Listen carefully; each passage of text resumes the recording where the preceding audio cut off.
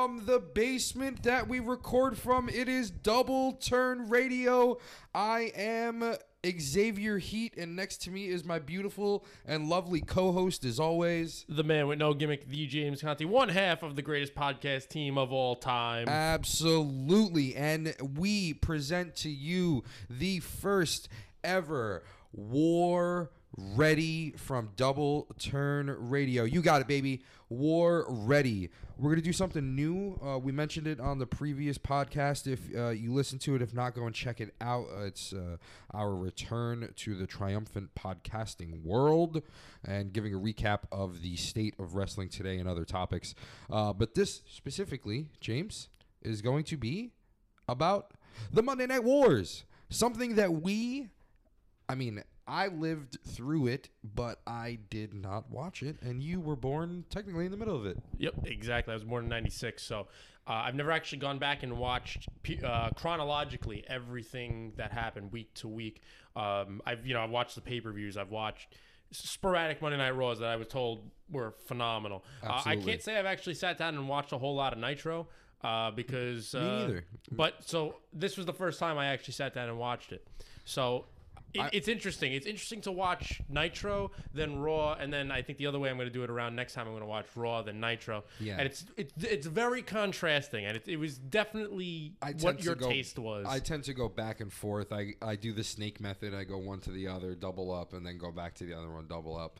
And that's how I've been doing it for the little bit of episodes that I've been watching so far. But yeah, I myself, an aspiring professional wrestler and manager, have not seen the Monday Night Wars and have not seen much of the Attitude Era, although I lived through a lot of it, and a lot of my inspiration in wrestling comes from specific things that I've seen.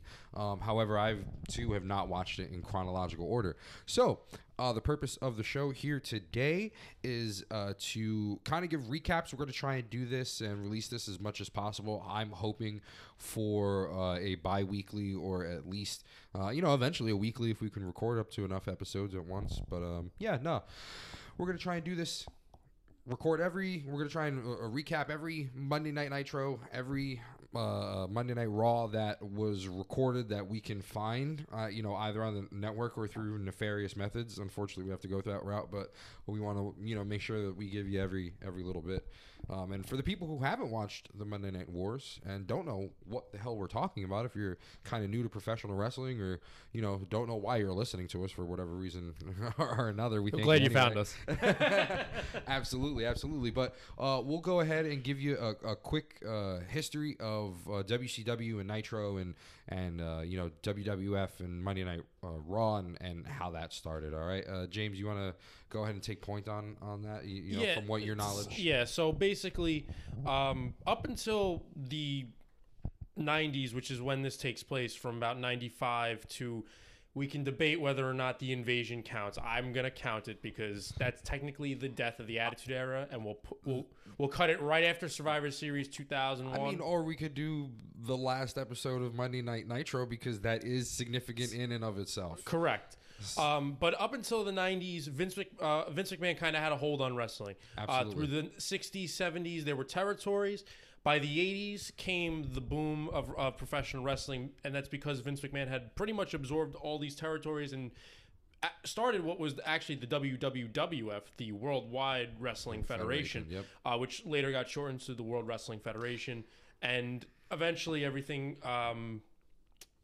it became exactly as we know it today, the WWE. That comes hand in hand. And it kind of in between all that, just to get a little bit more precise. So WWF was providing I wouldn't say weekly show, but it was primetime wrestling. It was on on USA through NBC, and that was how they presented their wrestling on a at least semi-week to week basis, and through pay-per-views. And the same goes for WCW. When that started, it was kind of the end of Jim Crockett Promotions, and Ted Turner bought out Jim Crockett Promotions, and then was providing this alternative to what WWF was. It was affiliated with the NWA, and eventually broke off, of the NWA and turned into its own thing. And this is where it kind of all starts. Yep. And you've got, sorry to cut you off, but you've got incredible minds behind what was going on. So Ted Turner also, what a lot of people forget is how big, and it kind of mirrors what's going on today, how big his wallet was at the time. And this is Absolutely. this was how significant that this got. I mean, hey, he had TBS, he had TNT, he had CNN. These were all things that were happening. You know, Warner, all of those things were going on as well. And but Vince McMahon still had a foothold in the industry, and he 100%. Still had a considerable size of the market share when it came to professional wrestling.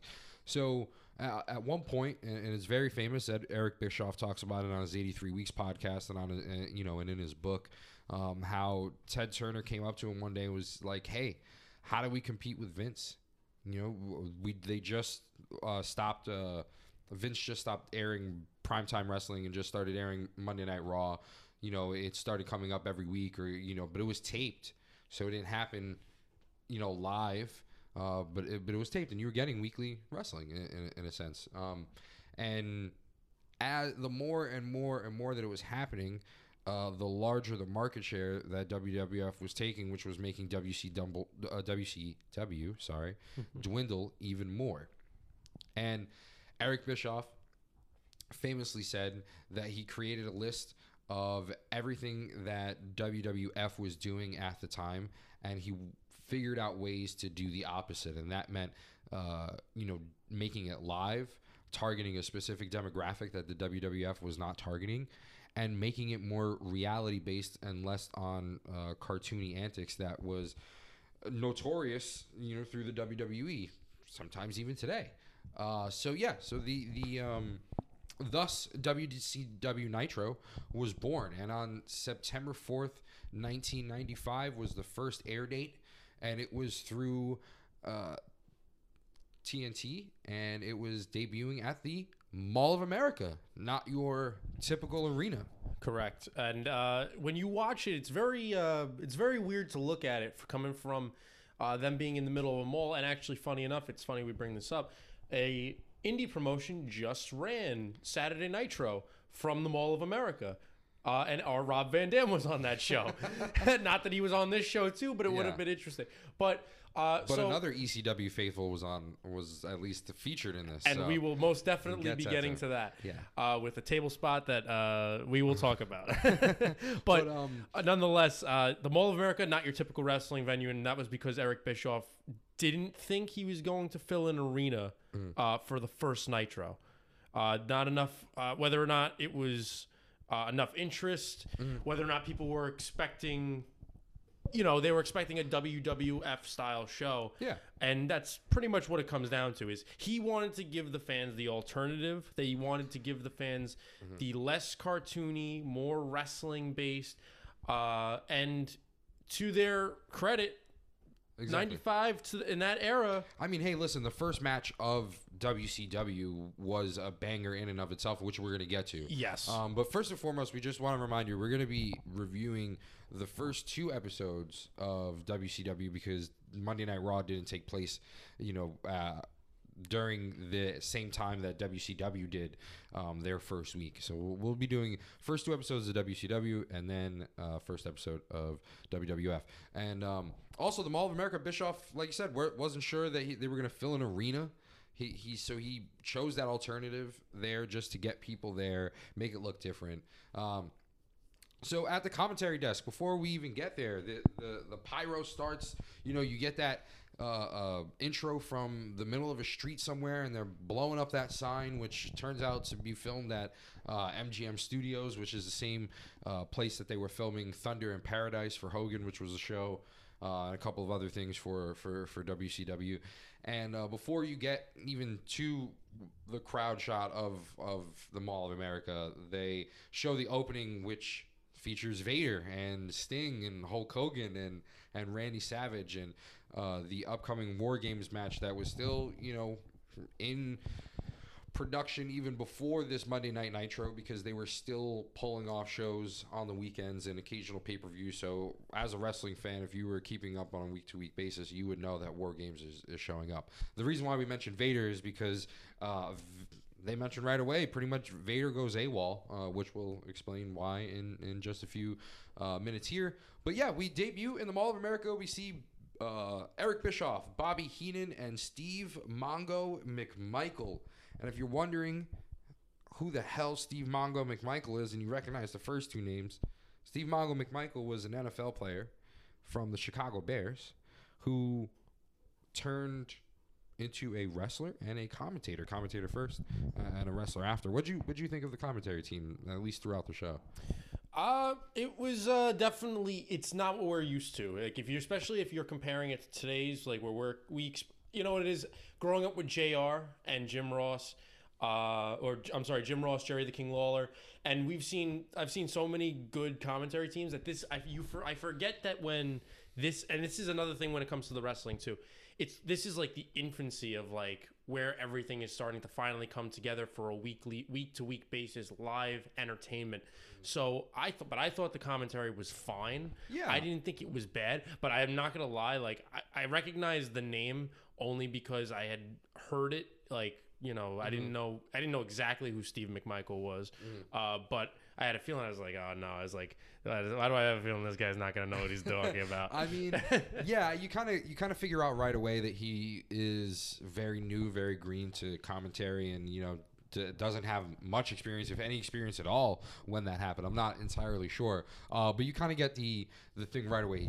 He's stammering a lot, or he's, you know, overemphasizing on a couple of things or underemphasizing on a couple of things, not sure where to take the conversation. But other than that, I didn't have a problem with the commentary either. I thought the back and forth between Mongo and Heenan was, you know, a bit lumbering at times, but I didn't think it was bad. I think it, you know, kept playing to what they were going for. The commentary at this era was a little corny. They needed to have kind of a they had characters behind the mics. We're going to talk about that when we talk about Monday Night Raw, because I'm sure you and I both had the exact same reaction. We'll talk about that. Yeah. But I thought that for the first episode of Monday Nitro, for this commentary team that they assembled, for the production value that they had, I thought it was pretty good. Yeah, so Mongo McMichael doing the color commentary, Bischoff did the play-by-play, and Heenan played the snarky heel in the action. But yeah, so couple things to note. The main event is going to be Hulk Hogan versus Big Bubba Rogers, which, if you're not familiar with who Big Bubba Rogers is, that is the big boss man. We're going to get to that a little bit later. He was loosely associated with the Dungeon of Doom at one point, but he was in a solo endeavor this time around. Yeah, so we get to the Mall of America. Crowd is hot. Oh, yeah. Crowd is hot, hot. We get the first match, which is arguably one of the best matches in WCW history, bar none. And that is the bout between Jushin Thunder Liger and Flying Brian Pillman. You know, the announcers made a note to say that Thunder was huge in Japan. The crowd, at least, was familiar with who Jushin was through previous bouts that he's had in WCW. But for the televised crowd who didn't have, you know, much knowledge, they made sure to make note of that. I think that was something that was interesting that they did, because during his entrance, they even said representing New Japan Pro Wrestling, which, whether or not you knew what New Japan Pro Wrestling was at the time, announcing that he's coming from an organization outside of the United States makes him automatically feel like a big deal. So if you're tuning in for the first time on a Nitro and you're like, oh shit, this guy's coming all the way from Japan to wrestle in the middle of the Mall of America in Minneapolis, Minnesota, you must be a big deal. Exactly. And what transpired after was exactly a big deal. You know, you get an even contest between the two in the beginning. You get some high spots throughout the match. There was a surfboard and the superplex from Thunder, and the Frankensteiner from him as well. But this was really a barn burner to just begin with. They were really back and forth, kind of evenly matched. Thunder being the more trained, experienced professional, at least, and Pillman being, sort of the newer guy. He had the Hollywood Blondes with, Steve Austin at one point, but this time he was flying solo. I thought the match was really well done for somebody who I'd never seen this match before. This was the first time I've seen this match. I didn't even know that this whole thing transpired. Yeah, I thought it was also really good. It was, you know what it is too. It's they're trying to keep that high flying. The high flyer thing was also still pretty new, and so it's not. If you're going back to watch it, a lot of people might actually back it and say it's not that great because it's slow. It has a slower pace to it, but in the way that they're stringing things together, in the long run, the match is, bar none, like you said, Absolutely. one of the best. And it was entertaining to watch. It was technically sound. They made it entertaining. They used the big spots in the right areas. The crowd made it just enough, just better. They were eating it up right from the beginning. So some moves from Pillman were a second rope DDT and a lot of drop kicks. A lot of drop kick reversals. Pillman was definitely known for that in his WCW time. Pillman wins with a reverse roll up from a standing switch, and then he kind of just runs right out. It kind of seemed like throughout the match he was the underdog versus the vet, like I said before, and then immediately we cut through a promo from Hulk Hogan. You see Bischoff in the middle of the food court with a microphone. Yeah. Pastamania. Pastamania, screaming children everywhere. You can barely hear what's coming out of Bischoff's mouth. You can barely hear what's coming out of Hogan's mouth. Thankfully, they had the mic, close enough to their mouths. But they were promoting Pastamania, which, hey, if you're wondering what the fuck Pastamania is, we're about to tell you. Pastamania was a pasta-themed Hulk Hogan restaurant. Absolutely. And I actually looked up the menu the other day. I'm not going to lie. I looked up the menu this morning before we recorded this podcast because I needed more information on this. Because I've never heard of Pastamania before in my life. And it just puzzled me as to why this was even happening in the first place. So there were things like Hulka-Use, Hulka-Roos. There was Orange Julius. I don't know what Orange Julius I don't know. It's pretty incredible, not gonna lie. And honestly, what's it called? And it's the first and only location that Hogan's ever opened, and it was in the Mall of America food court. The thing that was cool about it, they had Hulk Hogan shaped pasta. It had his face. It had him posing in different his different poses. Yeah, and that photo of him with the plate of pasta is like infamous now.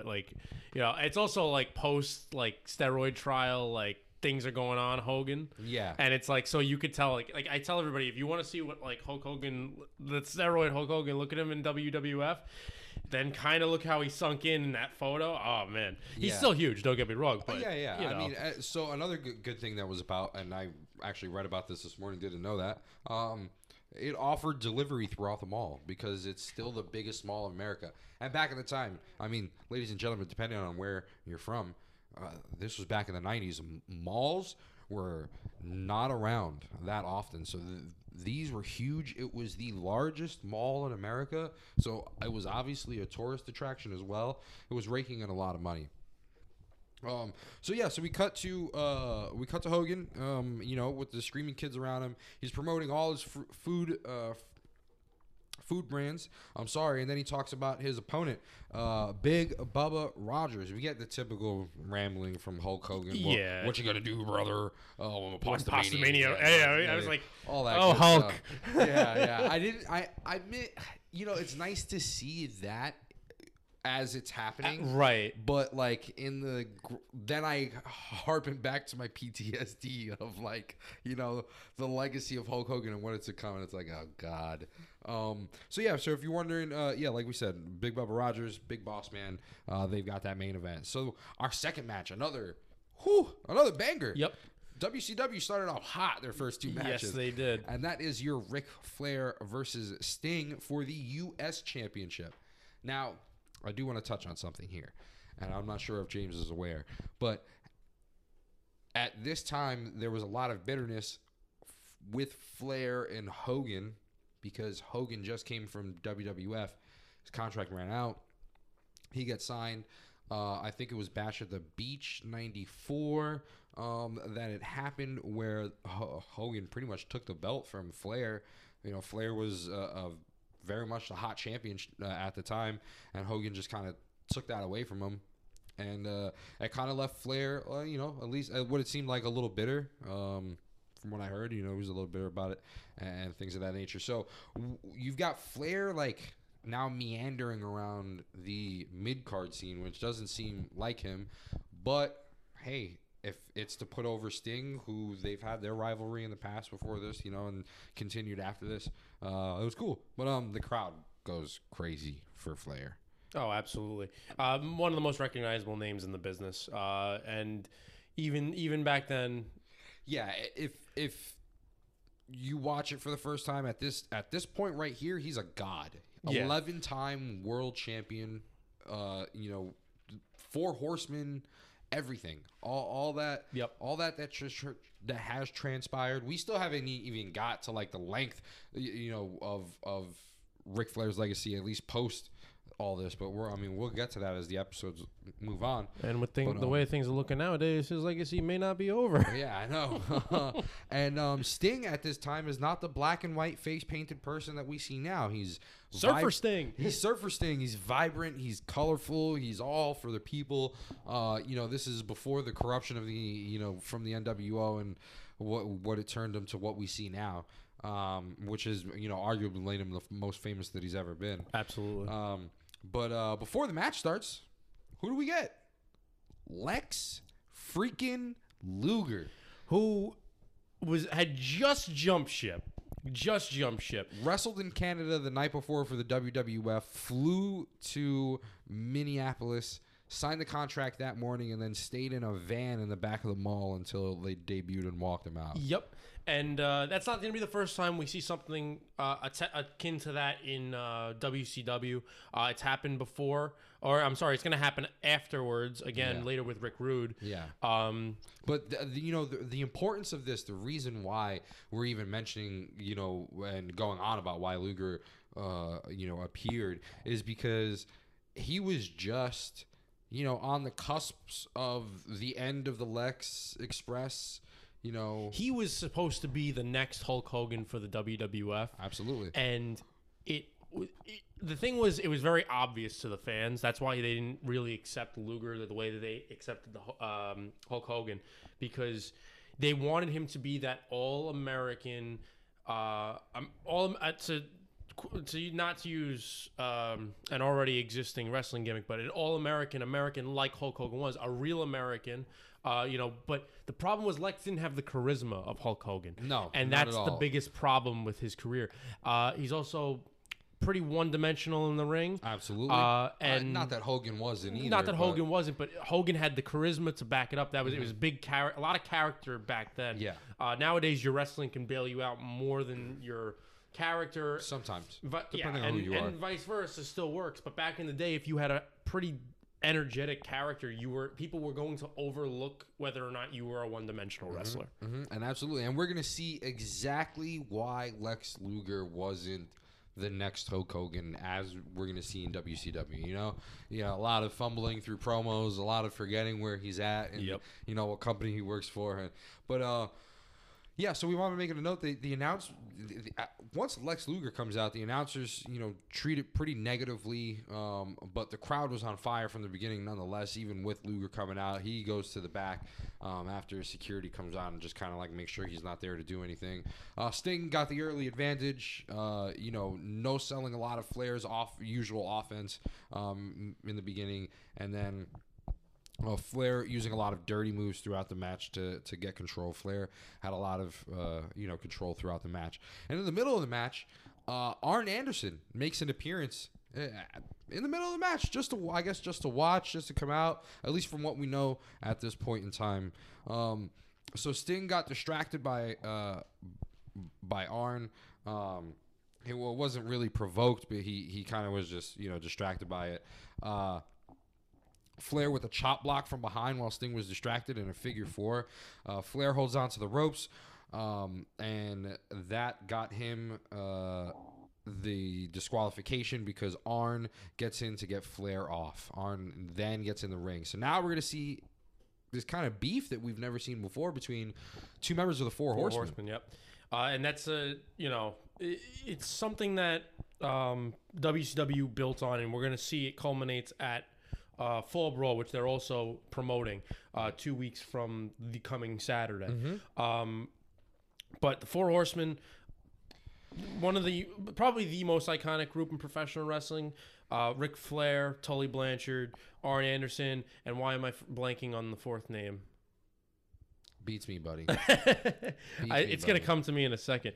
But yeah, so right before this, there was a lot of, obviously, if you're not watching Nitro, this is the first episode. So before this, there was a little bit of beef, from previous episodes of WCW that they ran on the weekends and things that were happening on the lesser known pay-per-views or the less important pay-per-views. Throughout WCW's legacy, so it's kind of culminating at this point. Once Anderson starts once he interferes and he starts kind of pushing Flair in the ring, telling him like, "Hey man, what are you doing? Why are you cheating against Sting? It's not right. You're supposed to be good now." Ole Anderson. Yeah. I had to look it up because it was gonna bug me. So then you get a big brawl from Flair and Anderson, and that's crazy. For the crowd is going wild. They can't believe what they've seen. It's something that as a wrestling fan, you haven't seen anything like this before. Flair and Double A, the Enforcer. Yep. You crazy? You saw so much in the span of probably about 15 minutes. Lex Luger. A pretty baller match. Mm-hmm. Disqualification caused by Arn Anderson. A brawl breaks out between Arn Anderson, who's making an appearance, Ric Flair, Sting. So much is going on. There's so much at stake, and the fans can't get enough of it. So you're absorbing a lot of content within the span of 15 minutes. And we haven't even got to a commercial break, at least after Luger came back. So up until this point, now we've got Scott Norton, who in the middle of that brawl happening, he's starting to interrupt commentary violently, pushing Bischoff, pushing Heenan and Mongo, and demanding a match. Bischoff has the mic. Randy Savage comes out of nowhere to go and make the save. Thank God for Randy Savage. Thank God for Randy Savage. So he goes and he starts pushing Norton out of the way, and he says, "Hey, if you want to fight, let's fight." But security nonetheless goes and blocks everybody and makes sure that nothing's happening. And in the midst of all this, it looks like Bischoff is going to get sandwiched between two rather large men. And he's like, "Let's cut to a promo. Let's cut to a video of Sabu. Cut away. Sabu, go." He's like, "Yeah, go to a video of Sabu." So then we get a promo video of Sabu, which they're trying to promote him as a crazy lunatic maniac. Suicidal, genocidal, homicidal maniac, but we haven't gotten to that point. We just got to they just got to the suicidal part, so I guess eventually we'll make it to the homicidal part. I guess we'll get it. We'll get there. But Sabu's legendary in the business. Looking back nowadays, ECW. He's gonna have a match next week, which we're gonna get to in a couple minutes. But right now at this point, we just have a vignette for Sabu. And back from the commercial break, and we got a promo from Mr. Wall Street, a.k.a. Mr. IRS, a.k.a. Erwin R. Shyster, a.k.a. Michael Rotunda. They've called him every he's got through a lot. He's got through a lot of... The father of Bray... Bo Dallas and Bray Wyatt. Yeah, Bo Dallas and Bray Wyatt. And, he went through more gimmick changes than... Big Show goes through heel and turns and face turns. It was crazy, at least through, the WWF era and even WCW, because in a couple of minutes we're going to explain his name got changed again and to what it got changed to. So we got a promo from Mr. Wall Street at this point. He puts himself amongst the best, like Hogan, Flair and Sting, and he says that the IRS will be watching him, kind of akin to his old gimmick and things of that nature. Yeah. So then your third match, your main event of the evening for the first episode of Monday Night Nitro, is Big Bubba Rogers versus Hulk Hogan. Both people coming out to pretty big pops. Big Bubba more to a heel booze than Hogan doing his face. Heenan asks what part of the sticks Bubba came from. That was I don't. That was a highlight of Bobby Heenan's commentary. Yeah, right. Throughout the whole match, I was like, "Huh, that got me a chuckle."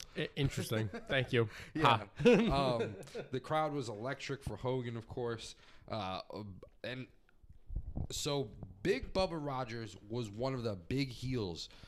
Before Monday Night Nitro debuted, he was one of the big heels, like I said, loosely associated with the Dungeon of Doom, and he was kind of playing that big heel persona up until this point.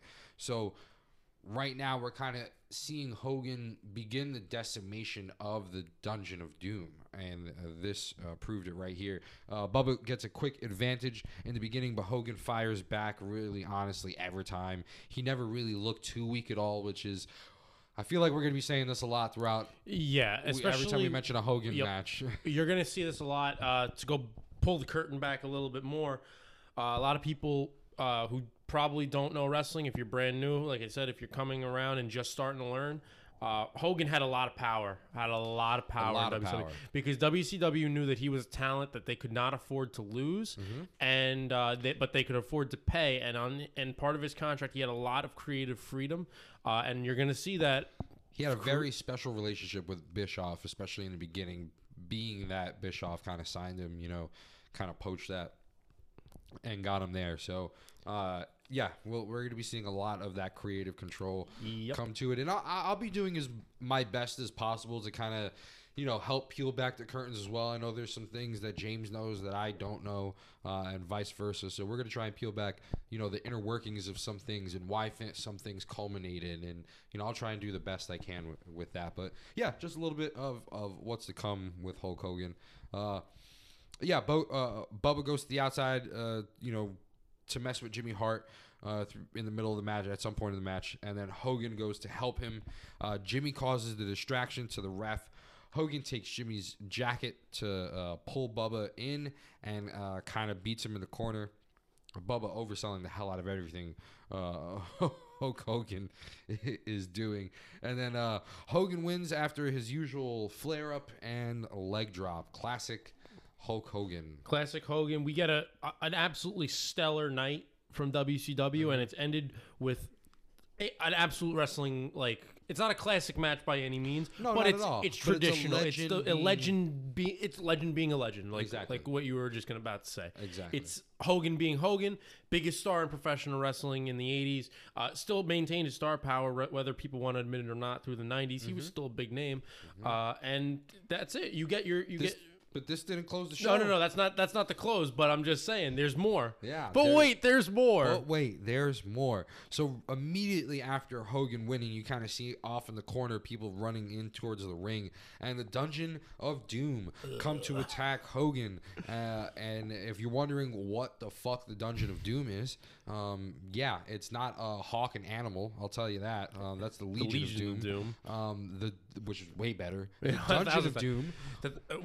James, go ahead. I'll let you, buddy. My God. Take the reins. Can you pull it up real quick? Because I need the beginning. But here's the thing: the Dungeon of Doom, and I mean this 100% seriously, is the worst faction in the history of professional wrestling ever.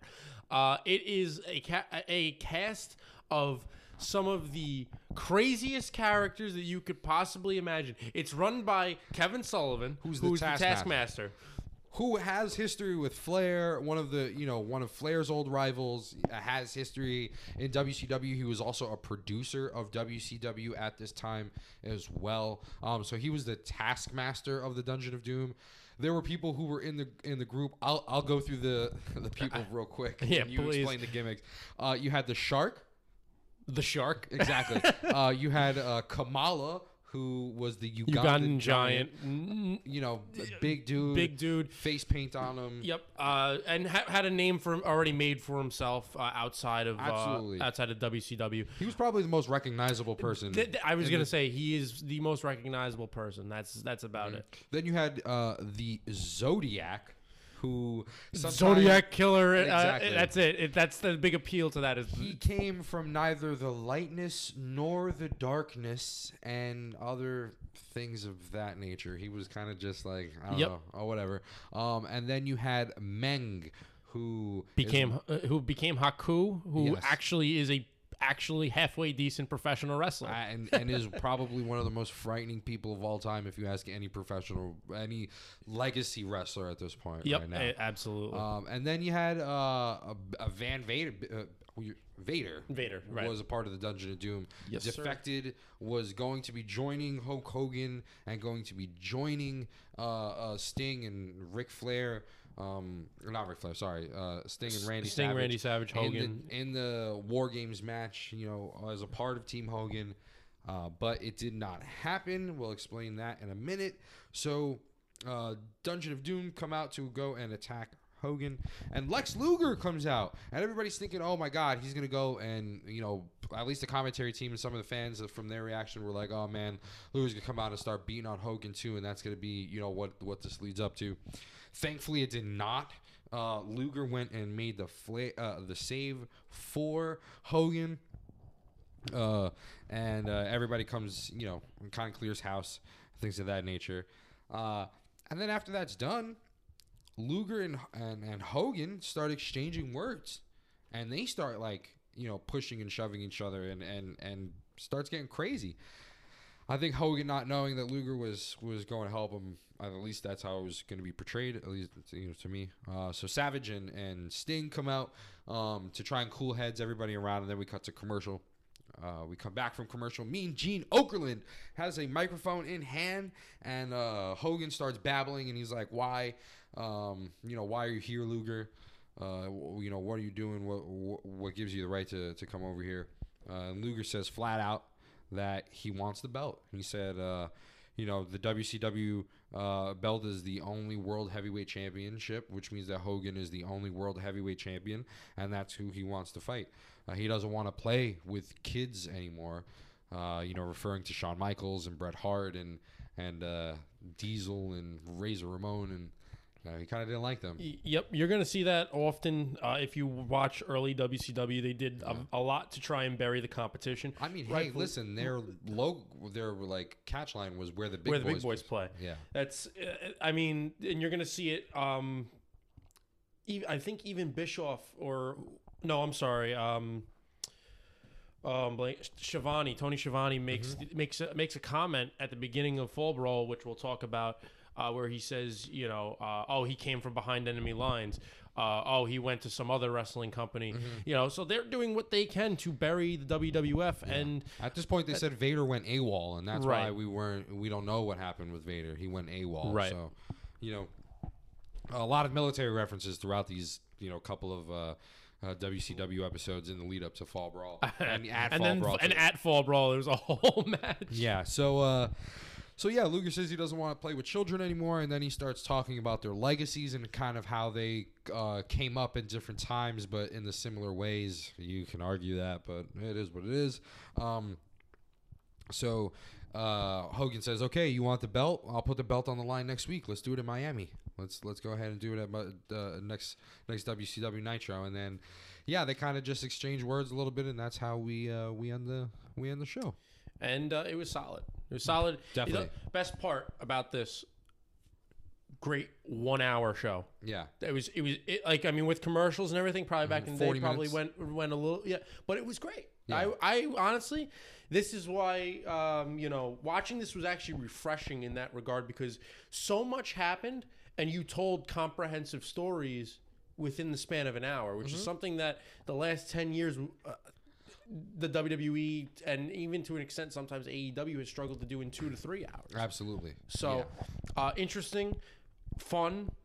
The wrestling was good. Absolutely. Sets made me want to watch the next episode, and the next episode was pretty solid too. Couldn't have said it better myself, buddy. Yeah, I definitely had a lot of fun with this.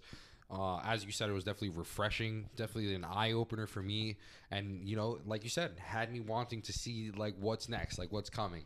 Not knowing what's going on. Knowing kind of the overall spear of what's happening. And, you kind of know where things are leading, but not knowing how it's getting there. And, hey, man, if this is the first of many, I'm excited for this journey, brother. And I hope everybody is too, because we have no Monday Night Raw for that week. So we're going to hit you with another WCW Nitro review. This time it's going to be right there, the week after, September 11th, 1995. September 11th, 1995. So let's get that out of the way.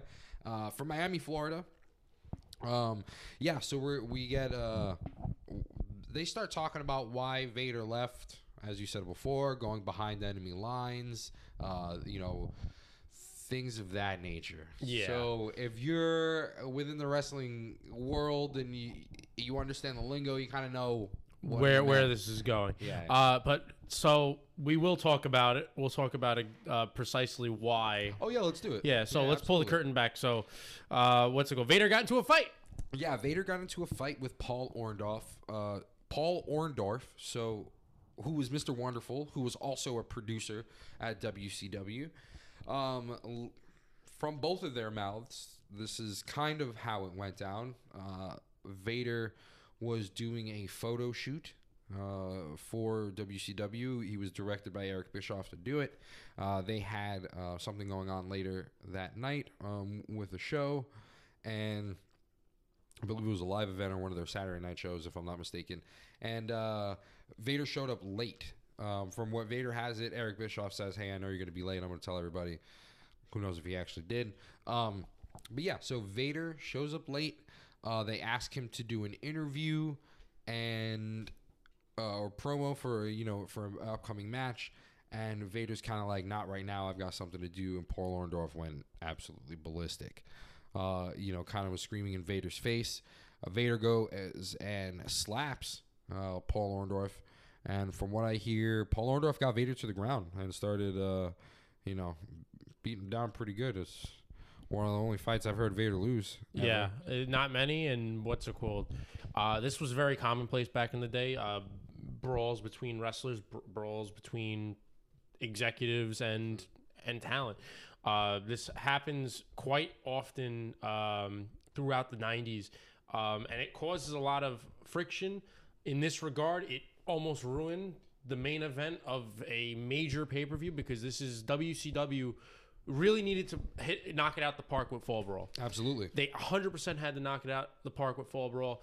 He was already in the main event. He was going to take it. Thank God, thank God in retrospect, they had somebody like Luger who was as recognizable, who, when he showed up, got cheered, and people immediately recognized him, knew exactly who he was, that they could fill him with. But this left, at the time, left a hole in the main event card for Hogan's team versus the Dungeon of Doom. Absolutely. And, in addition to that, Luger coming in was kind of the answer to all of that, kind of the I guess, insurance package in a sense. So it was nice. It was cool. So they kind of explained that. We get a recap of what happened last week between Hogan and Lex Luger as well. They reveal that Vader is not going to be a part of the pay-per-view, which was Fall Brawl. So that's kind of a banger to right off the bat, knowing that Vader is not going to do that. So who's going to replace Vader? We don't know at this point, at least. And our first match, we get Sabu, the suicidal Sabu, who if you were listening just a couple minutes ago, they played a vignette just the week before. So yeah, what'd you think of this match, man? It's all right. I don't know. It's okay. Yeah, I mean, I wasn't blown away by it, especially because here's the thing: I'm so used to seeing Sabu dive through barbed wire and stuff, and so. Again, it was weird to see him wrestle a match without all this crazy hardcore stuff. But at the same, and I also had no idea who his opponent was. So Alex Wright. Alex Wright. Yeah, he's kind of like the jobber mainstay of WCW. Yeah, but he had offense. Yeah, no, yeah, he he was definitely pretty had good. offense. It kind of seemed like it was. It kind of seemed like it was a job.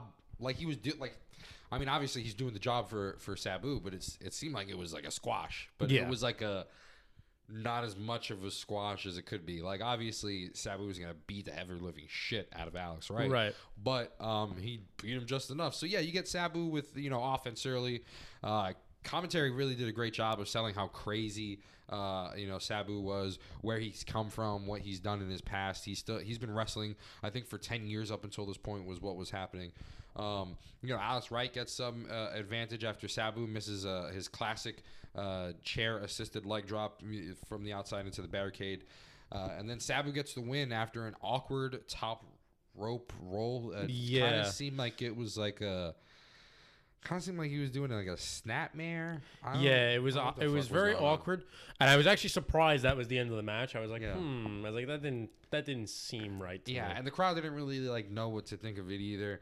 But yeah, Sabu attacks right after the match and does even more awkward top rope moves. Followed by a really like awkward table spot yeah. because so in hindsight it should look, it could have looked very cool. The thing was the way that Sabu landed, he put himself through the table and Alex Wright kind of just fell down. Yeah, I get what they were coming across. They want to make Sabu seem like he's, Insane. a lunatic. He's crazy. And in retrospect, like, I mean, you kind of get that feeling because there was no real reason he won the match. Why are you going to keep beating the guy, and then on top of that, use a table. But like the match kind of started off hot. It was pretty good. I was like, okay, cool. This isn't your average like squash match for a debuting guy. So you get after that table spot, the ref reverses the decision, and then Alex Wright wins. Right. Alex Wright wins. So it's like, so okay, congratulations. Your winner is Alex Wright.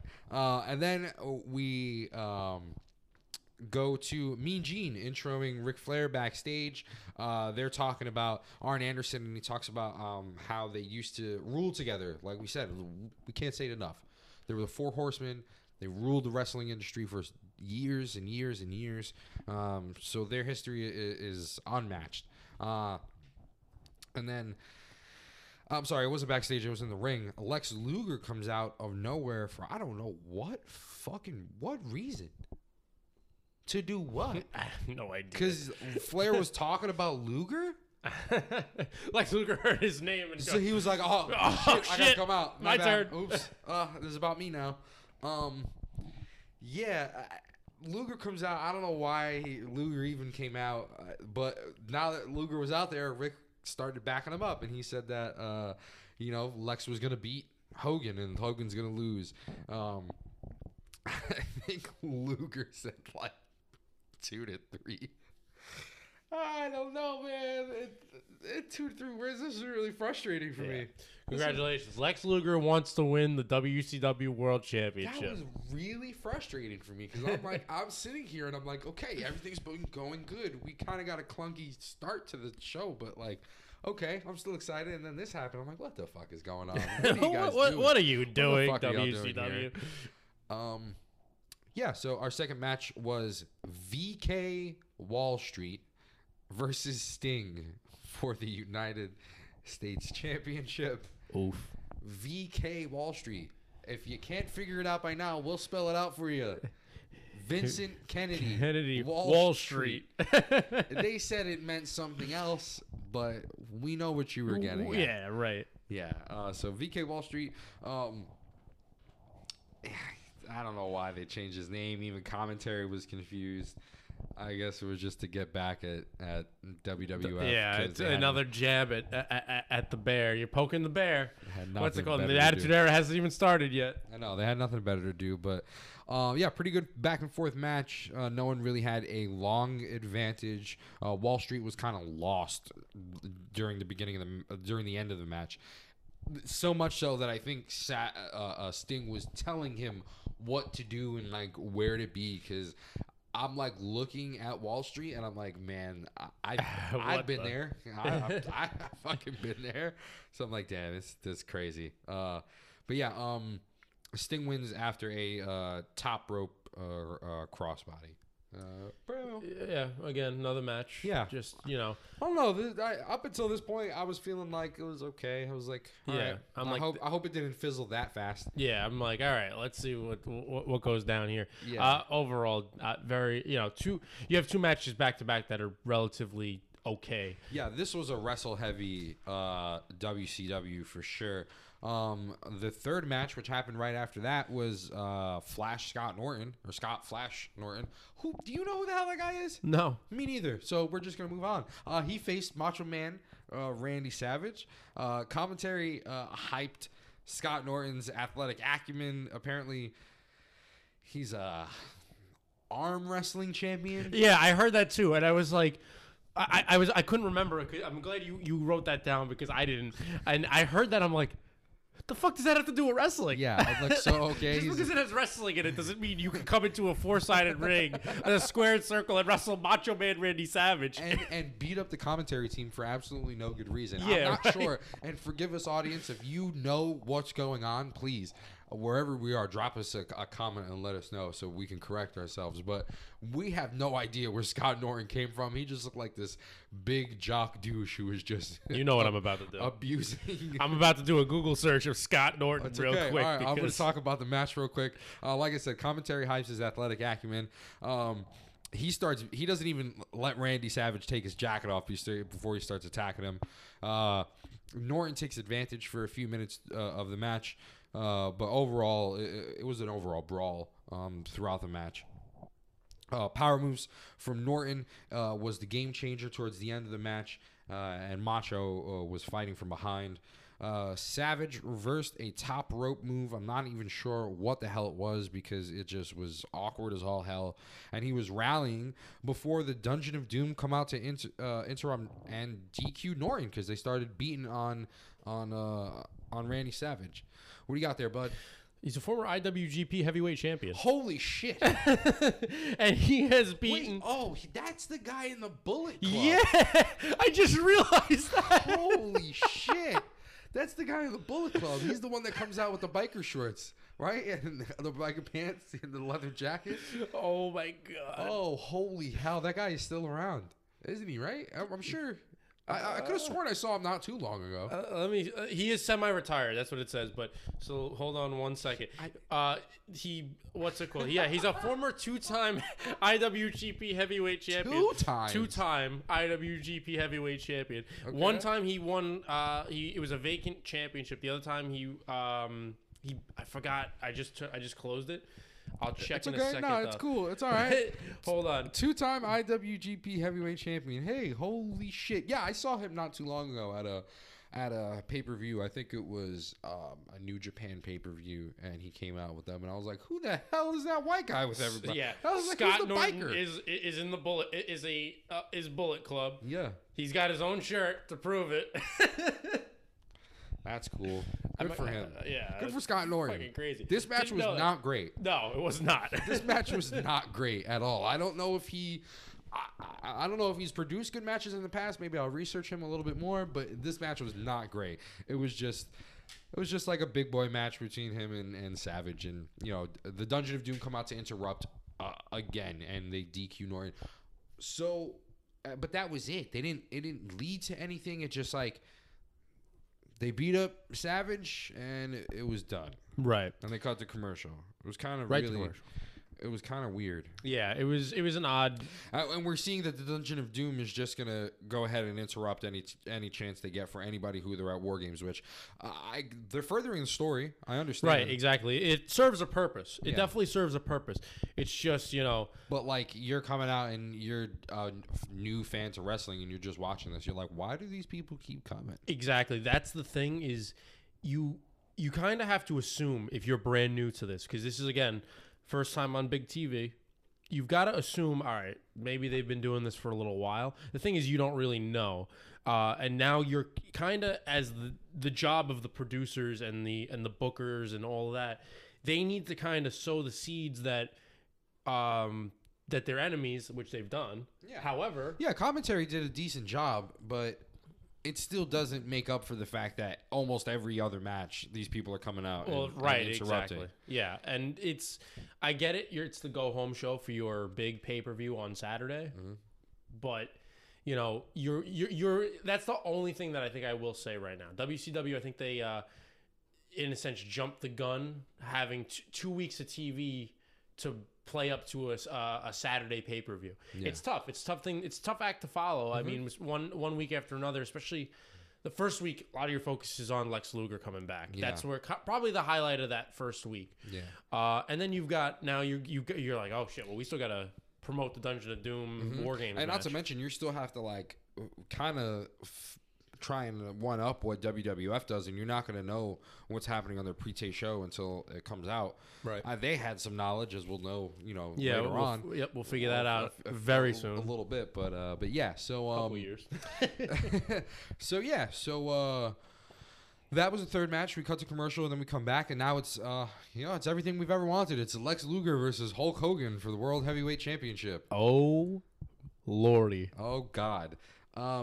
So the commentary now explained that Luger wrestled for the WWF the night before. They finally did it. They waited up until that point to fully explain why, what was going on with Lex Luger. And they recapped that he didn't want to play with the little boys anymore. They both come out to huge pops. It was good to see that they got a good reaction. Exactly. And so the fans are into it. Yeah. It was an even matchup in the beginning. Hogan actually chain wrestled in the beginning of the match. Yeah. Holy shit. Yeah, I mean... Pulled something out of his hat I've never fucking seen before in my entire life. For real. I've seen a couple of Hulk Hogan matches. I've never seen him pull a fucking chaining sequence before. It's my... Holy shit. Oh, my God. That was the highlight of the match, ladies and gentlemen. That's it. Because now we're about to talk about where this match exactly goes. So both men pulled off big moves. Each no-sold each other's like really big move. And here we go. So Luger puts Hogan into the torture rack. Hulk Hogan almost fades. They do the dramatic three count arm if the guy thing. isn't passed out the first two times around. Thank God he can regain his consciousness real quick. I'm so glad that like some companies still do it. Some companies still do it, but I'm so glad like when Samoa Joe locks something in nowadays, I'm like, yeah, all right, he's out, he's dead. Yeah. So he fades, and then he doesn't. He gets out of it, and then he starts to Hulk up. He hits the big boot and the leg drop, and the Dungeon of Doom come out again to beat on them. But this time, if you were watching intently, they did not touch Luger at all. I think they kind of just brushed him off to the side and pushed him away. Randy Savage and Sting make the save. Then the three of them kind of fight off, the rest of the Dungeon of Doom. Luger, right at the very end, right before they cut to commercial, starts to like say, "Oh, hey, are you guys okay?" And Hulk Hogan pushes him off. And then we cut to commercial. So we're still not done with the show yet. Not yet. Again, we're not done with the show just yet. It's my favorite. Cut to commercial right after the main event, and then go right to a promo to explain what's going to happen Saturday. Exactly. So we get back from break. Mean Gene, of course, has the microphone in hand, and he starts talking about Fall Brawl to Hogan. Hogan asks why Luger didn't get touched, which is actually a legitimate question. Absolutely. Why weren't they going at you, Luger? Yeah. So he does his Hogan thing, and then he starts asking if Luger's in on it. And then Randy Savage kind of chimes in too, and he starts accusing of Luger of being in cahoots. Sting comes, takes the mic, and he starts defending Luger, and he says that they need a man at War Games, and this is the perfect guy. He didn't get touched, like whatever it is, what it is, but he didn't hit any of us, so we can trust this guy. I know this guy. Turns out Sting is the person who got Lex Luger to come to WCW. Lex Luger was kind of iffy on re-signing. He wanted to sign with WWF for more money, and he wanted to do gigs on the outside. That was kind of the breaking point between the both of them. Right. And then Sting gave him a call, said, "Hey, jump ship." Luger was at a meeting with Eric Bischoff, and the one stipulation that they had to signing was that Luger didn't let anybody know. Didn't tip anybody in the WWE, was just going to show up. At this point, the internet was still a thing. The internet was a thing, and the dirt sheets were a thing as well. So they would have gotten tipped off pretty well, too. Yep, absolutely. And so goes on. Now they're taking a live vote as to whether or not Lex Luger is going to be their partner at War Games. Macho Man says no. Oh yeah, but that was after Macho Man then accused Jimmy Hart and Sting of being in cahoots as well. He accused he pretty much accused everybody except Hogan to be in cahoots. If with, the Spider-Man with meme on. could have multiple arms, it would have just been Randy Savage pointing at everybody in the room. Exactly. So yeah, Randy votes no. Hogan asked Luger if he wants to. Sting says yeah, obviously. Hogan asked Luger if he wants to. Luger says yeah, but his one stipulation is that he wants that title shot again. Also, it's a fair trade. Absolutely. That's a fair trade. But Hogan is like going crazy. And he's like, I know you wanted. I told you what this was all about, Hogan. I knew it. It's like, oh, man. And they argue that to end the show. So, yeah, it was a wrestle heavy show. Luger accepts, by the way. Yeah, Luger accepted. Yeah.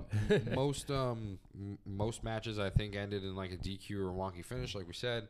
It was really weird. But the star power definitely helped the show. Yeah, it helped it because like I said, you've got, for the most part, you've got Sabu, who was a recognizable name for what he had done all over the world at that point. I'll be honest. What's it called? I could care less about VK Wall Street.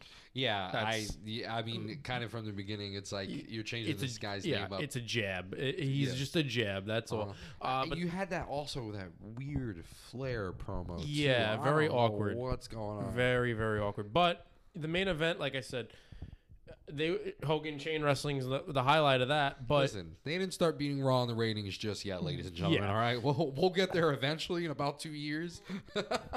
But we're not there yet. This is still just a humble beginnings. And that is exactly how WCW for September 11th, 95 closes. So yeah, if you're following up, we've just did the 4th. We did the 11th of September, and now we're on September 11th Raw. Yes. September 11th Raw. I forgot where it's from. I know that it's from Miami. I know that Nitro was from Miami. I forgot where that Raw was from. James is going to look it up in a second. But we're shown the fallout from SummerSlam. So here, let's cut for a second here. So if you're following Raw, if you're following Monday Night Raw, we are SummerSlam just happened 2 weeks prior because they skipped a week due to Monday Night Nitro. September 11th, 1995 edition of Monday Night Raw emanated from the Canton Civic Center in Canton, Ohio. Canton, Ohio. I don't even know where Canton, Ohio is. Pro Football Hall of Fame. Sorry. I was about to say, sorry. That's the only thing I know that comes out of Canton. It's the Pro Football Hall of Fame. But regardless, Monday Night Raw. Yeah, so we got the we're just coming from the heels of SummerSlam, which Diesel got attacked by King Mabel and Mo. You got Razor Ramon just had the match of a lifetime with Shawn Michaels. Yep. That ladder match, that incredible ladder match, which if you haven't, please check it out. That is one of the epitome of wrestling matches you'll ever see. This is the season premiere, and we've got them hyping up Shawn Michaels versus Psycho Sid for the Intercontinental Championship, and or Razor Ramon versus Bulldog. Jesus Christ. Yeah. The season premiere, and we got Jerry and Vince McMahon on commentary. The man, the myth, the legend himself. We have the company owner on commentary. Yep. Vince McMahon was, for the most part, unknown to the fans that he was the owner of the World Wrestling Federation. He was always on the commentary desk, and a lot of people were taken back when they finally found out, whoa, Vince kind of runs the show. Yeah, you kind of find that out around 97 with... Yeah, just about with Montreal and everything that starts to come about, and you start to realize who the big wigs are in charge, and it's gonna go. You're gonna see a lot of name mentioning when it comes to this, because the WWF staff is stacked with people who are now infamous or famous in the business. It goes from Jim Ross as an advisor to Jim Cornette, Vince Russo, who you're going to hear a lot about. The honky tonk, man. Freaking, Eric Bischoff eventually jumps ship and goes to WWF. WWF, You know, yeah. so there's a lot. It's- As we go through this journey of the Monday Night Wars, we're going to be getting to a lot of meat and potatoes in professional wrestling, people. Yep. So we're in it for the long haul, and we thank you for sticking with us. But commentary, we're gonna talk about it Yeah, coming we'll up talk about that a because little we got some things to say. For sure. So yeah, our first match is Razor Ramon versus the British Bulldog. So that's a great match to start off with. We're getting right to the money match. Like they hype the Bulldog as a threat with the attack on Diesel that he did with Mabel. If you don't know who Mabel is, King Mabel was the king of the ring at the time, who's also known as Viscera. Who later became Big Daddy V and unfortunately is no longer with us. Yep. R.I.P. Big Daddy V. So they attacked Diesel, who was the World Heavyweight Champion a couple of weeks ago. And you got Jim Cornette managing the Bulldog at this point. Good old Jim Corny. Back and forth early, but Bulldog takes advantage with Razor Ramon. He was selling the effects of that ladder match that he had with Shawn Michaels. Razor comes back later on in the match. He reverses Bulldog into the ref and then hits the Razor's Edge. So we kind of are ready, like right off in the first match. You got a screwy things are happening. The ref is down on the floor. Razor Ramon hits Razor's Edge, and then Razor goes to pin Bull, but the ref can't count it. Dean Douglas, we'll explain who that is in a second, comes off the top rope and splashes Razor Ramon. The 1-2-3 Kid comes out and comes out for the save. But Dean gets him too, I think, in a suplex or the suplex type move. I can't exactly remember. Then Dean escapes. The British Bulldog takes advantage and hits a power slam and goes for the pin.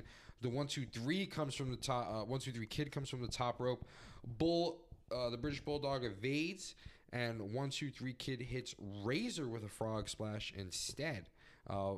British Bulldog attacks the 1-2-3 Kid while Cornette blocks the ref, and then the Bulldog. It was just pandemonium. It was crazy for a first match. Yeah.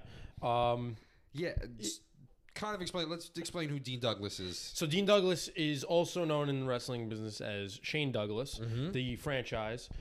He's been all over the place. He's been WCW. He's been WWF. He's been ECW. TNA. He's been all over the place. NWA. Probably his most, I would say his most famous moment is probably comes out of ECW. Back when he was with Eastern Championship Wrestling, when he tossed the NWA World's Championship on the ground, said that this is my home now, ECW. They rebranded it Extreme Championship Wrestling, and the rest is history from there. Absolutely. But Shane Douglas is not only a fantastic wrestler, a great character, a very charismatic individual, but here he's playing. He's playing a heel. He's kind of playing like a snarky, like teacher. I was about to role. say he is doing what they wanted to do with Matt Stryker so badly. Yeah, and we'll get to Dean Douglas's charisma in a little bit because Dean Douglas cuts a promo eventually. That the next episode we'll get to that. But and you hear Jerry Lawler say quite a couple times, "Oh, if you need a lesson in mathematics, you should take it from Dean Douglas." No, Jerry. I think actually you're probably better off getting math from Scott Steiner. Yeah. So British Bulldog looks strong as they cut to the commercial, and then Vince McMahon, as we come back from the commercial, comes out to interview Razor and Kids and the 1-2-3 Kids. So Vince McMahon kind of playing that Mean Gene role, post match, and you kind of see similarities between the two. Big match happens, you get that post match recap right in the middle of the ring, right? Which was kind of cool too. You don't have to wait for a video package later on in the show or whatever, which is kind of what they resort to now. Kind of speeds up the time a little bit, but that's neither here nor there. You could barely hear what honestly I don't even know what Vince asked. I have no idea what Razor he said. Ramon. He asked Razor Ramon and the 1-2-3 Kid something like pretty much like how they feel, but we can't hear anything because Jerry Lawler won't shut the fuck up. Yeah, this is the big problem. What the fuck? I am so glad that we finally listen.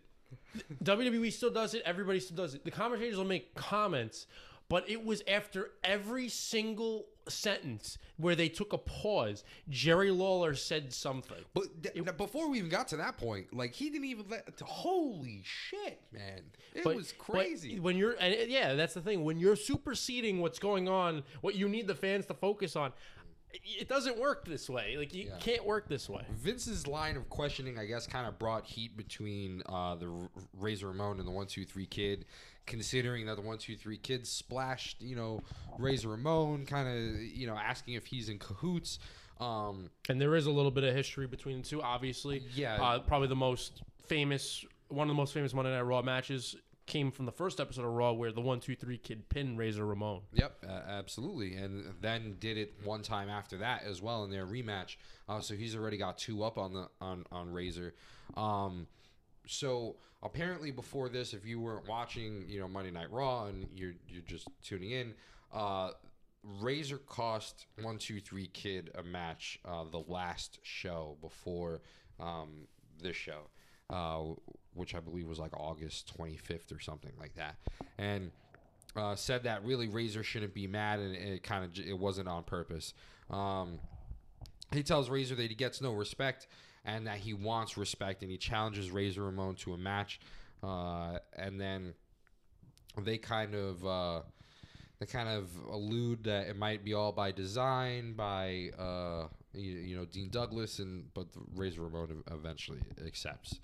Then we get to our second match, which was the Smoking Guns versus the Brooklyn Brawler and Radford. Let's explain who the Smoking Guns are real quick. So if you listen to our first episode back, I did call the Gun Club the Smoking Guns. Now we're actually talking about the Smoking Guns. Smoking Guns are Billy and Bart Gunn. Billy Gunn would go on to be notorious in another group. And Bart Gunn would fade into obscurity post 1999. Oh, man. And why don't you talk about who? I'm sorry, what? Poor Bart Gunn is. No, Bart Gunn. We got it. What's it called? Winner of the Brawl for All. What's it called? Winner of the Brawl for All. And then the Brooklyn Brawler is notorious for being a jobber. Yep. Throughout professional wrestling history, and Radford was in ECW.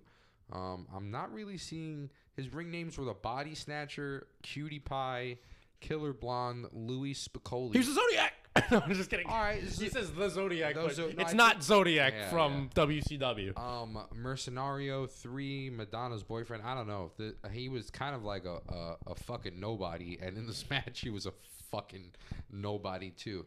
But not. He died at 27 years old. He died in 98. Holy shit. Well, R.I.P. I'm sorry. To a prescription and alcohol overdose. Jesus Christ. Wow, damn. Shit. Well, anyway, he wasn't that great in this match at all. No disrespect to the guy. He just wasn't that great in this match. There was outside action before the bell between the both of them. Quick action between both teams. The Guns take advantage in a quick victory with a tandem leg drop. Very fast match. Not really much to it. I guess it's just kind of highlighting the Smoking Guns. That's literally it. And, they got the cowboy gimmick. They're going to keep doing that for a good amount of time. Win the tag team championships with that eventually. We'll get there. But yeah. So then after that, we got a promo from none other than Gold Dust, donned in a gold suit, completely bare-faced. This is different. Craziest thing I ever saw in my life. I was like, oh my God. I've never seen this promo before in my life. Neither have I. I was very taken back. I was like, whoa. Yeah, this was great. It was nice to see kind of the infancy of what's going on. Goldust was still an established character at this point, at least slightly. But his sparkle hat was baller. Insane. Awesome. I'm going to rock that next time I go out. At this point, he's feuding with The Undertaker right now because he talks about the creatures of the night and how they dress in purple and black and they walk the earth and follow The Undertaker. He says that gold sheds light and he's going to send Taker to the heavens. So that's cool. It's cool. That was nice. I like to see these types of promos. WWF was specific to these types of promos. Yeah, they liked their promos like this to build up the guy coming in. Yeah. And we'll see that pretty often. We'll get to it in next episode too, but WCW pulls off one of these promos too, and it doesn't come off nearly as great. Yeah. At all. Yep. But yeah, that leads up to our third match, which is Isaac Yankem DDS versus Scott Cater. All right. So I don't even need a Wikipedia page to talk about Isaac Yankem. Isaac Yankem is Jerry Lawler's personal dentist in kayfabe, but for being legitimate, what he would end up becoming is Kane. He would end up becoming the brother of the Undertaker, and notorious. This gimmick was just it was no good. No. But you've got and then you've got Scott Cater, who we are still looking up. I cannot find who this guy. This guy might have been a one-off. I don't know. But nonetheless, it might have been. So Isaac Yankem would go on to do bigger and better things in the next coming years. Yeah, I mean, honestly, at this point, he had a feud with Bret Hart, so they recap that he had. Right. They recap his feud. Attacking Bret Hart at SummerSlam with the help of Jerry Lawler. Throughout this match, Yankem dominates while Lawler was jaw-jacking Bret the entire time on commentary. Yankem wins with a DDS, which is a reverse DDT. So that was a cool name for a cool move. It was nice. It was cool. And then we have our fourth match, which is the main event, which is Psycho Sid, accompanied to the ring by the $1 Million Man Ted DiBiase versus Shawn Michaels for the Intercontinental Championship. Man, ladies and gentlemen, this was great. It was baller. I like this match a lot. Yeah. It's interesting because it takes a very special kind of wrestler to be able to work somebody, a big man. But the thing was, Psycho Sid wasn't just any ordinary big man. A lot of people chalk him up to being fragile in the ring because of his leg injury we're getting to. Excuse me, is infamous for. It's all over the internet. If you haven't seen it, it's gruesome. Viewer discretion is advised. But nonetheless, he was a very good, agile big man. He was able to do things, and more importantly, he was able to keep up with Shawn Michaels, who, again, if you're brand new to wrestling and you don't know who Shawn Michaels is, you're missing out on probably the best wrestler of all time, objectively. Mr. WrestleMania himself. Who doesn't have a stellar WrestleMania record himself. No. But I wanted to point out, they really made a point to make Sid look cool. They did. His firework thing behind him that he, when he was coming out to his matches, his music, the way they brought him out, everything was dynamite when it came to Psycho Sid.